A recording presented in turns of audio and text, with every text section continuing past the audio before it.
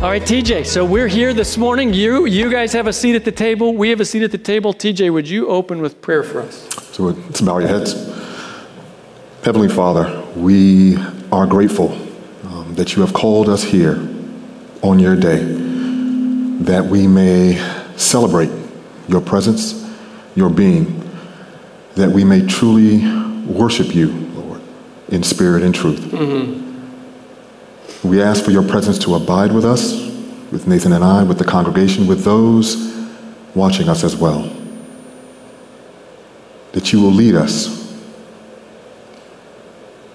I pray that we will be willing participants for what you desire of us. In Jesus' name I pray. Amen. Amen. I am so excited about continuing today as we move into this study, specifically today, repairing the breach. It actually has become two parts, repairing the breach, because there's so much to unpack. We're going to jump in with Isaiah 59, and Isaiah 59, this is verses 1 and 2. This is the next chapter after Isaiah 58. Notice the beginning. And just as a preamble, remember Isaiah 58 begins with this challenge to God's people to repent. And as part of that challenge, God notes that his people seek him daily. God says, you come to me, you want to know my ways, you want justice, you want good things to happen. And then Isaiah 59, God identifies the location of the problem. And I find this fascinating. The text says this: "Behold, the Lord's hand is not shortened that it cannot save, or his ear dull that it cannot hear." In other words, the location of the problem Israel is having isn't because God's sleeping or God's inept. But your iniquities have made a separation between you and your God, and your sins have hidden his face from you so that he does not hear. So it was Israel neglecting loving neighbor that was the cause of the trouble they were experiencing and the lack of divine response. You know, what this reminds me of is the text we referred to last week, which was Romans chapter 1, where we kind of listed all of these sins, right, or this darkness that had encompassed humanity. And in that darkness, there was a misconception of who God was, right? So the sins that the people had participated in separating them, causes them to have this misconception of who God is, and in that, right, they cannot hear his call for what he really desires for us to do. That's powerful. So we're going to jump in as a matter of recap and introduction. We're actually going to go to Revelation chapter 3. And would you read that for us? Revelation 3, and just read through 17. Okay. "These things says the Amen, the faithful and true witness, the beginning of the creation of God. I know your works, that you are neither hot nor cold. I could wish you were cold or hot. So then, because you are lukewarm and neither cold nor hot, I will vomit you out of my mouth, because you say, I am rich, have become wealthy, and have need of nothing, and do not know that you are wretched, miserable, poor, blind, and naked." So for Seventh-day Adventists, we've commonly understood this text as an assessment of the church, not just the Adventist church, but of Christendom in our time in history. As before the coming of Jesus, the church is in this place of feeling really good about itself, but actually being naked, blind, miserable, poor, etc. Right. There's this perception of spiritual prosperity, of well-being, right? Whether it be because of the knowledge that we have or the programs, whatever the case is, there is a feeling that I don't need anything else because I have enough. And God is drawing a contrast to that, to saying, no, you're actually in a completely different situation than what you think you are. Last night, the story came to mind as we were talking was the emperor with no clothes, right? Someone has convinced them, or they've convinced themselves, that they are adorned, right, gloriously, right? But in reality, they are not. and God is calling them back to what their actual condition is and how to correct that condition. Right, so the fascinating thing between Isaiah 58 and Revelation 3 is the similarity, the parallel with God's people in Isaiah 58 found themselves in the same place of feeling good spiritually, but actually being bankrupt spiritually. Right. And so that's why we're calling your attention to Revelation 3, because it's profoundly parallel. Mm-hmm. Actually, a friend sent me a link to this blog. This is on Anxious Bench, and the author makes this observation in this article. Perhaps the greatest question Christianity should answer today is not whether or not it is true, but whether or not it is trustworthy. Perhaps the greatest threat to the church is not the skeptic, but itself. That's a pretty profound indictment of the church. Right. I think the question that we have to ask ourselves is what is the perception of Christianity out there? And is it warranted? Right? What have we done to change that? I think there's a pretty negative perception amongst non-Christians about who we are. How much have we contributed to that in the world? So we're going to continue our text. And Revelation 13:18, I counsel you to buy from me gold refined in the fire, that you may be rich, white garments that you may be clothed, that the shame of your nakedness may not be revealed, and anoint your eyes with eye salve that you may see. As many as I love, I rebuke and chasten. Therefore be zealous and repent. So here's the solution.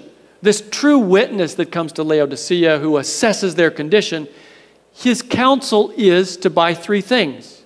It's interesting, this buy language, there's an exchange of giving something up. Perhaps it's their self-trust, their self-delusion, in exchange for true riches. Three things. Gold refined in the fire, which is a reference to faith. Faith that looks to the living God instead of faith in one's own resources. Number two, white raiment, which is a representation of God's righteousness in place of our righteousness. And number three, eye salve or eye anointing so that sight is restored. That third one is a reference to the Holy Spirit that helps us see ourselves as we are. But it's also a second thing. It's so that we see our neighbors as they are. And in Isaiah 58, that we see the naked and do something about it, that we relate to the world through the eyes and heart of God. Yeah, and I think that's where the real parallel is. The idea of righteousness that I think that I've always thought about was focused on me. What am I doing, right? What am I doing for myself to come closer to God? But I think the parallel that we see here in Revelation 3 and Isaiah 58 is God is saying, the righteousness that I'm seeking is how you impact those around you, right? The right doing that you're doing for those that are less fortunate. Mm-hmm. That's right. And we even have have this from Matthew 9:13. Go and learn what this means. I desire mercy and not sacrifice, for I did not come to call the righteous, but sinners to repentance. So that contrast between what God's looking for and what sometimes as the church we think God wants.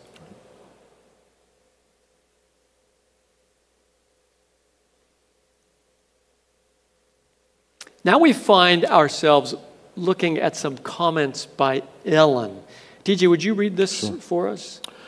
The badge of Christianity is not an outward sign, not the wearing of a cross or a crown, but it is that which reveals the union of man with God. By the power of his grace manifested in the transformation of character, the world is to be convinced that God has sent his Son as its Redeemer. That's pretty powerful. So we saw this in the text of Scripture.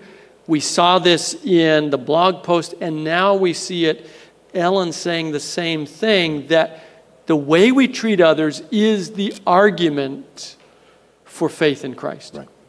And there's more. No other influence can surround the human soul as such power as the influence of an unselfish life. The strongest argument in favor of the gospel is a loving and lovable Christian. Now, we couldn't help ourselves. We actually have to include a little bit more here.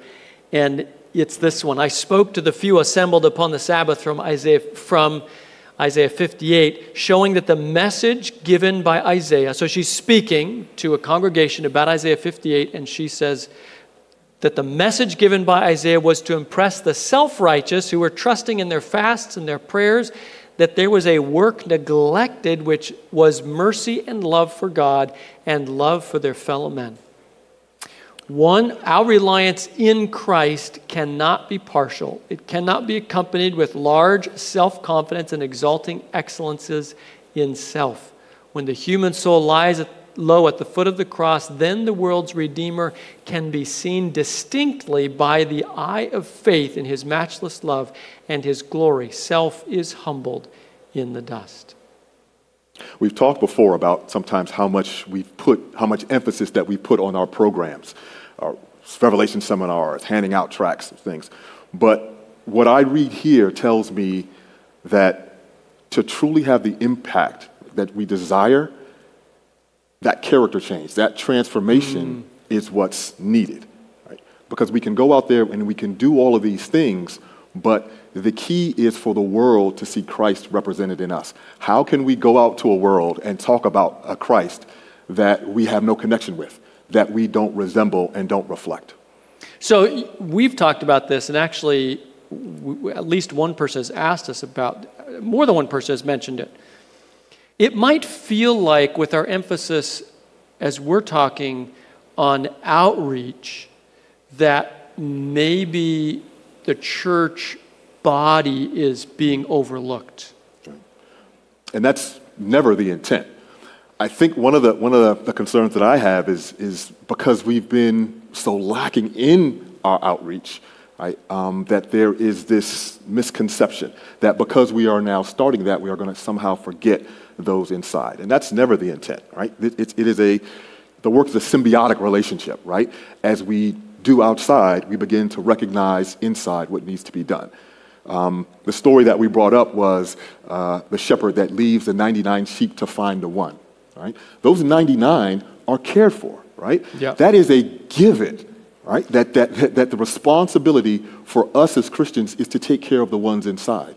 But there is that one, right, represented by the rest of the world that must be attended to, right? So as we go out and seek them, the 99 are taken care of. They're not forgotten about, but we must go after that one. Yep. So we're actually going to add to, I told you this is an open-ended series, we're actually going to take time to probably one or two messages, but one for sure called The Gathered Church, asking ourselves the question, what's the place of caring for the people of God in the context of Isaiah 58? How does that all fit together where we have a thriving local body that cares for its own and engages in the mission of Jesus? How does that all go together? So we're actually going to devote some time specifically to that.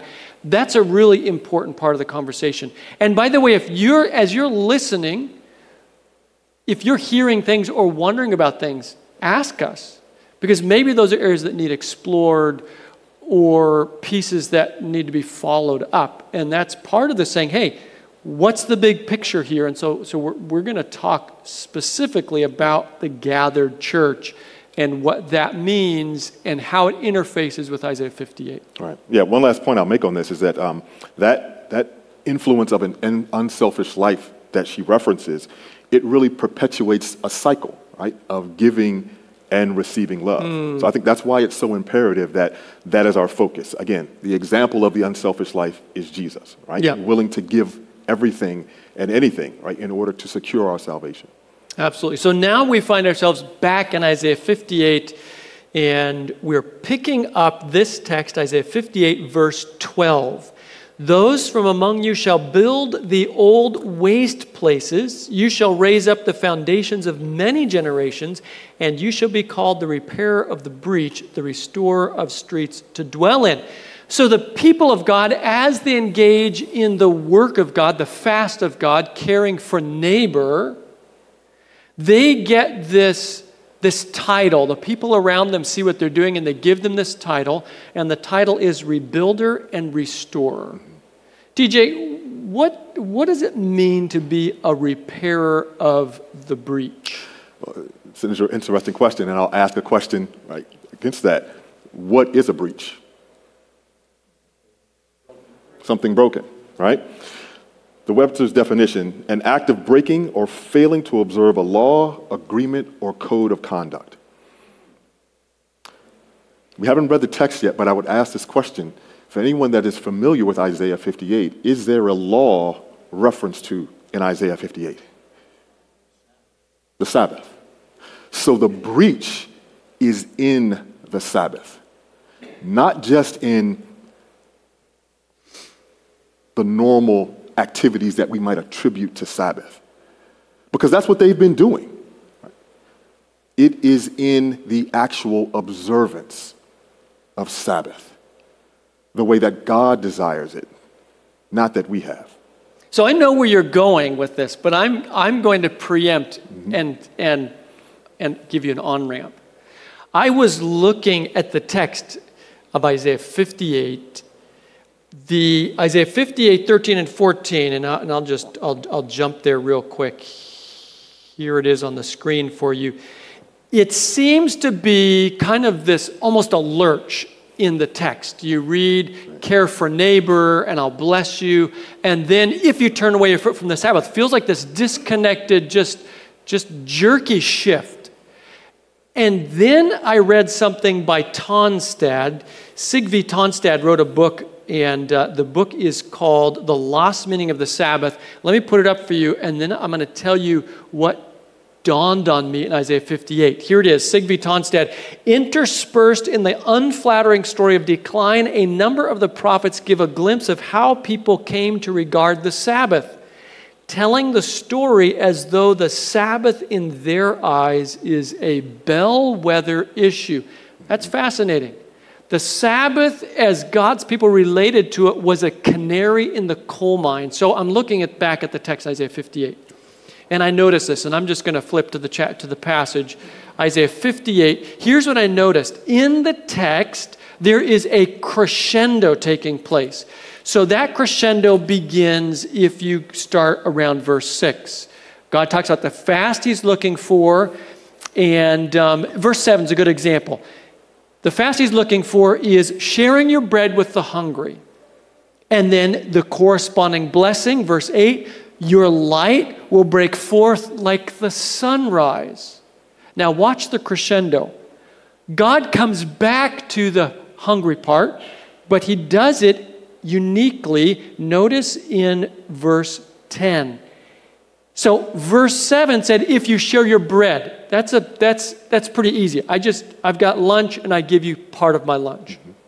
But in verse 10, it says, if you, and this is ESV, really good translation of this passage, if you pour yourself out for the hungry. Do you notice the crescendo? In the first time feeding the hungry is mentioned, it's just give some of your bread to the hungry. The second time feeding the hungry is mentioned, it's pour yourself out. Now it's not just giving a piece of bread. Now it's this radical giving of yourself to feed the hungry. So we have this crescendo of sacrifice in meeting the need. But notice there's a corresponding crescendo of blessing, and that comes in verse, let's see, here's the example here. It's, verse 10. The last part of verse 10, then shall your light rise in the darkness, and your gloom be as the noonday. The first time the blessing, you give your bread, your light rises like the sunrise. You pour yourself out for the hungry, an accelerated gift, a sacrifice. The blessing also accelerates. Your gloom is not like the sunrise, but like the noonday sun. So more giving and more blessing. That crescendo continues with what appeared to be a detached piece. Notice this, the final crescendo, if you turn back your foot from the Sabbath. So then God says, listen, if you really want to reach the height of sacrifice, get the Sabbath right, and everything else falls into line. Because in Isaiah's mind and in God's mind, the Sabbath is not just a day of worship. The Sabbath is a way of living and relating to God and people. And the Sabbath forms this space in which we are equipped to live the Isaiah 58 fast of loving neighbor. Yeah. And notice you're going to get there. Notice the blessing. Remember the blessing crescendos. The first time, your light will be like the sunrise. The second time, your light will be like the noonday sun. The third time, you will ride on the heights of the earth. So this crescendo of sacrifice goes up. God's saying, listen, if you really want to get this right, get the Sabbath right. And then he says the corresponding crescendo of blessing is not only will you have like noonday sun, but you'll be riding high in the earth. Right. And I think when we had our first session, we talked about reading Isaiah 58 as one chapter, right? Not taking bits and pieces, which we, I think, have traditionally done. I've always used Isaiah 58, 13, and 14 as a Sabbath proof text as to why we should worship on it. But while there is some applicability to that, right, it's really taking it out of context a bit because it's meant to be read as an entire chapter and as a method, right, a stair-step method, right, for how we are to not only commune with God, but to commune with each other. So when you look at that text, right, when God says to turn your foot away from the Sabbath, right, we've been trampling it. How have we been trampling it? Because we have been doing our will on that day and not his. Where in this chapter did he define what his will or what his desire was? In verses 6 and 7. To feed the hungry, right, to clothe the naked, to take care of your families. So what he is telling us is that day, the type of worship that he desires, right, is for us to meet the needs of others and not make it a self-centered thing, but let it be outwardly focused. One of the other things that we were talking about yesterday is with the Sabbath, we sometimes kind of take the Sabbath, put it up on our little pedestal, right? Not to be touched, not to be, it's under that glass, right? Hermetically sealed.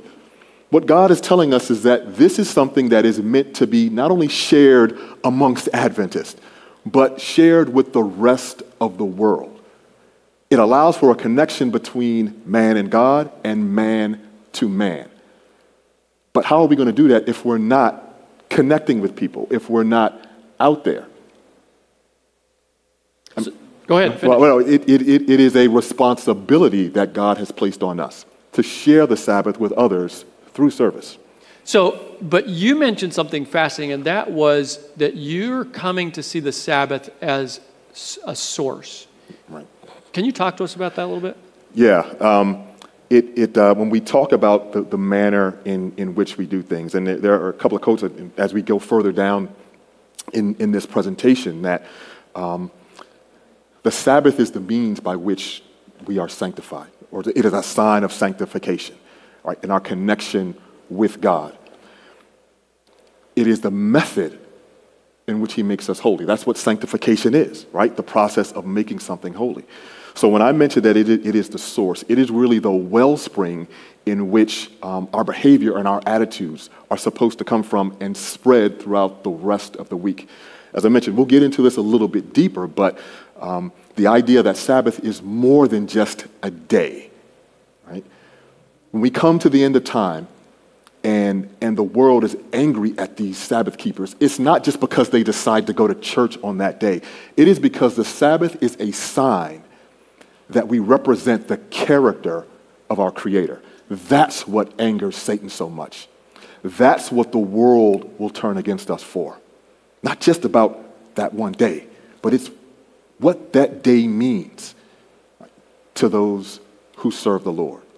It's about the character transformation that they've experienced because they have chosen to honor God on that day. Yeah, so we're going to get more into this. We're actually going to get a little bit more into this today, but part of the Sabbath thing is that to the extent that God's people embrace the Sabbath lifestyle, which we'll expand on a little bit this morning, then neighbors are loved well. Right. To the extent that the Sabbath is ignored and neglected as a principle of living, neighbor is neglected. So what's fascinating, and we're going to get to this when we talk about Revelation 18, what's fascinating is that as the Christian world threw the Sabbath under the bus, we saw in society a proliferation of greed. Someone read this morning a quote from Mahatma Gandhi talking about the church and how the Christian church in America, this is like 1927, I think, the Christian church in America, they had a passion for war and a passion for stuff. Revelation 18 is all about a church at the end of time, a religious, political organization at the end of time that is obsessed with stuff, with greed, with power. And you can trace that back to throwing the Sabbath way of life under the bus. It's quite fascinating as these pieces come together. Here's a little bit more from Sigve Tonstad. The rest, I got to change it on this one, sorry.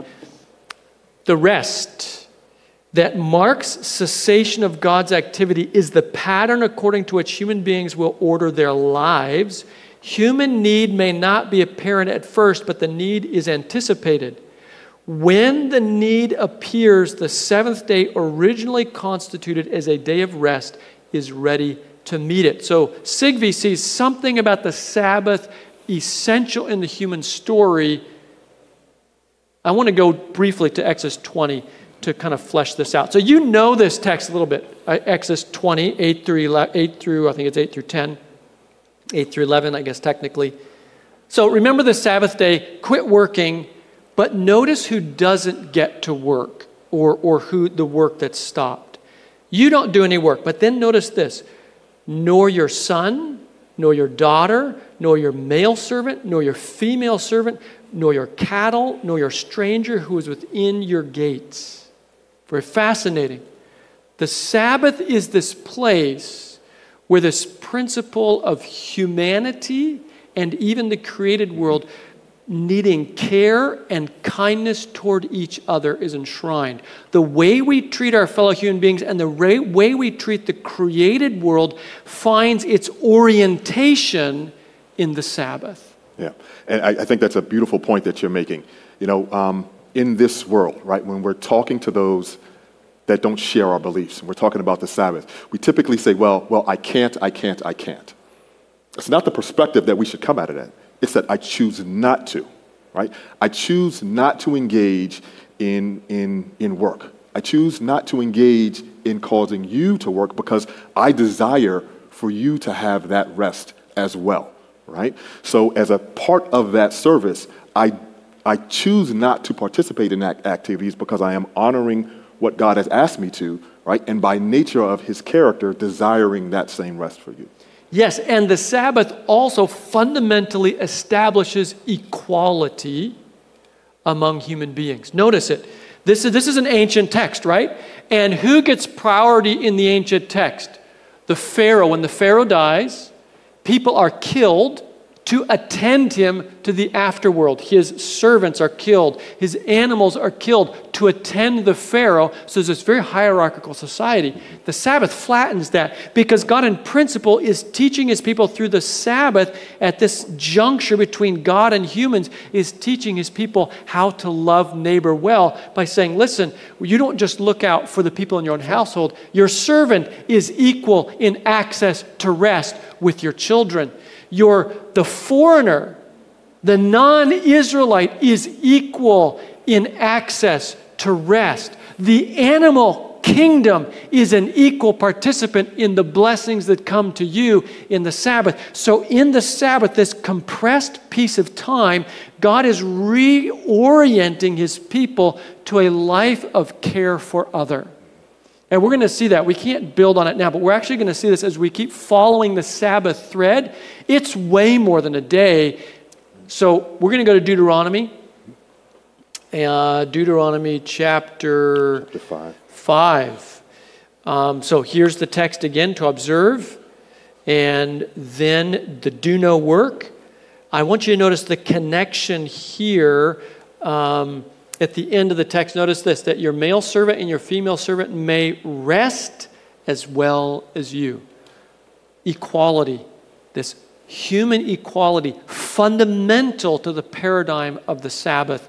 And then notice the connection. Exodus 20, which I skipped, said creation. Notice this one. Remember, you were a slave in the land of Egypt. Right. And I think you mentioned something. Well, yeah, these texts call us to remember that we were in bondage, right? Whether it's spiritual or physical.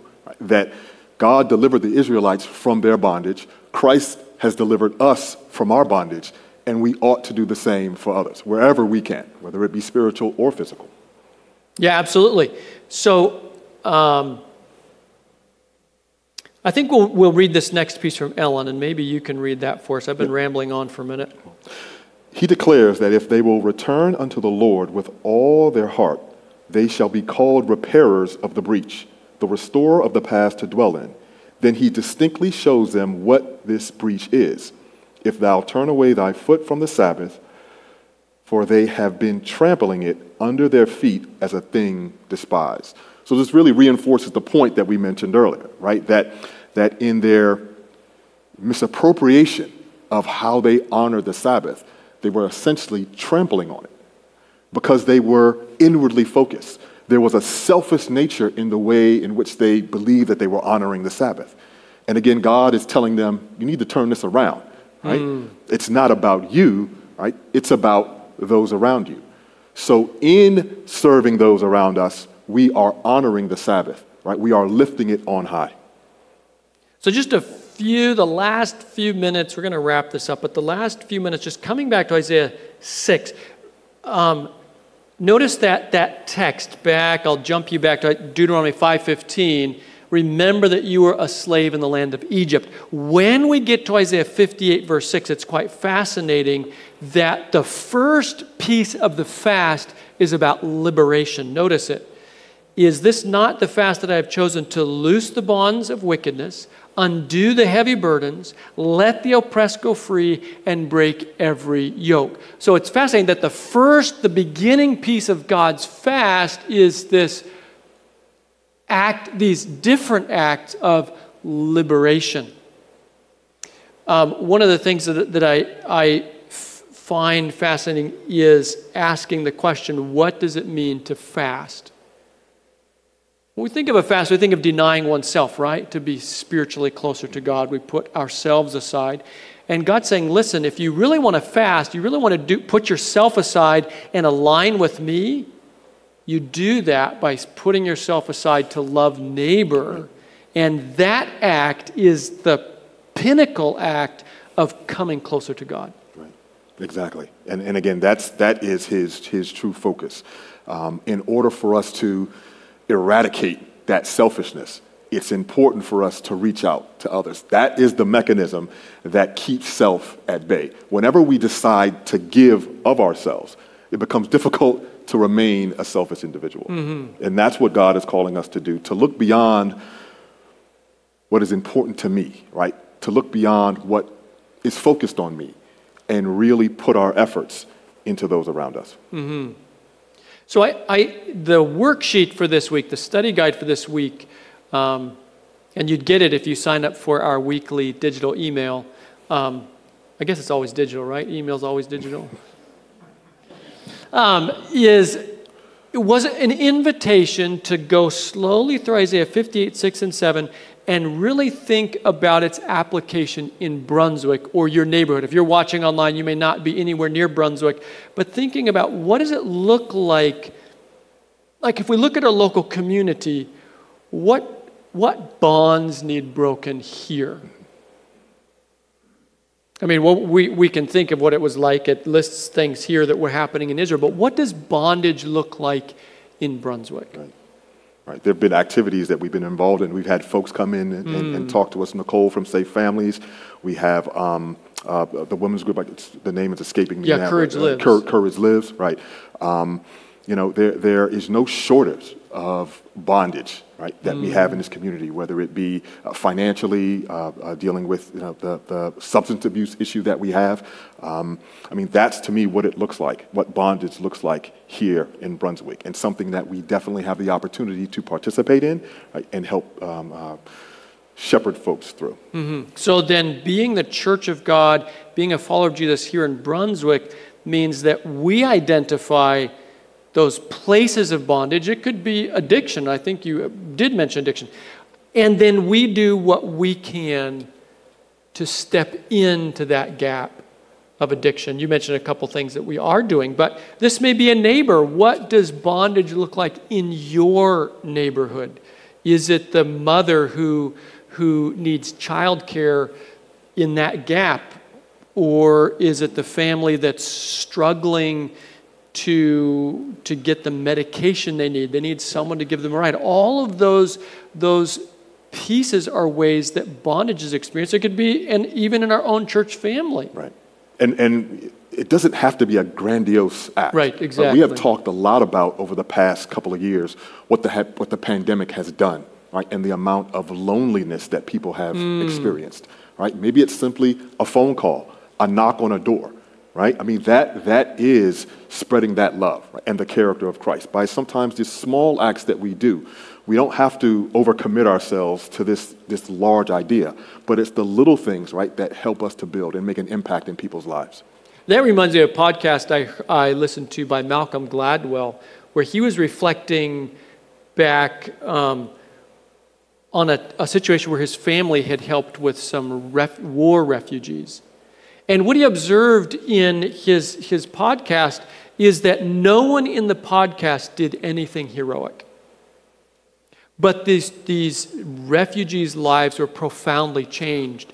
So the guy who did the paperwork to help them, that was needed for these refugees, it wasn't a heroic act. He was good at doing paperwork. It was easy for him, and he had fun doing it. So he was not doing anything sacrificial or heroic, but it profoundly impacted these children. And his point was that most of the time, what's needed to meet the need is not a heroic act. It's doing something we love to do as part of a community doing things they love to do that fit together like a puzzle piece. Together, you might say it's heroic, it's transformative, but individually, there's no sacrifice involved because, doing paperwork is something I love and I know how to do. Whatever your gift is, the acts themselves are not sacrificial, but they're transformative. Right. And I think that's what we need. It's exactly what you said, that those are the things. Maybe it's not sacrifice as much as you think it is. Maybe it's just doing what seems easy to you,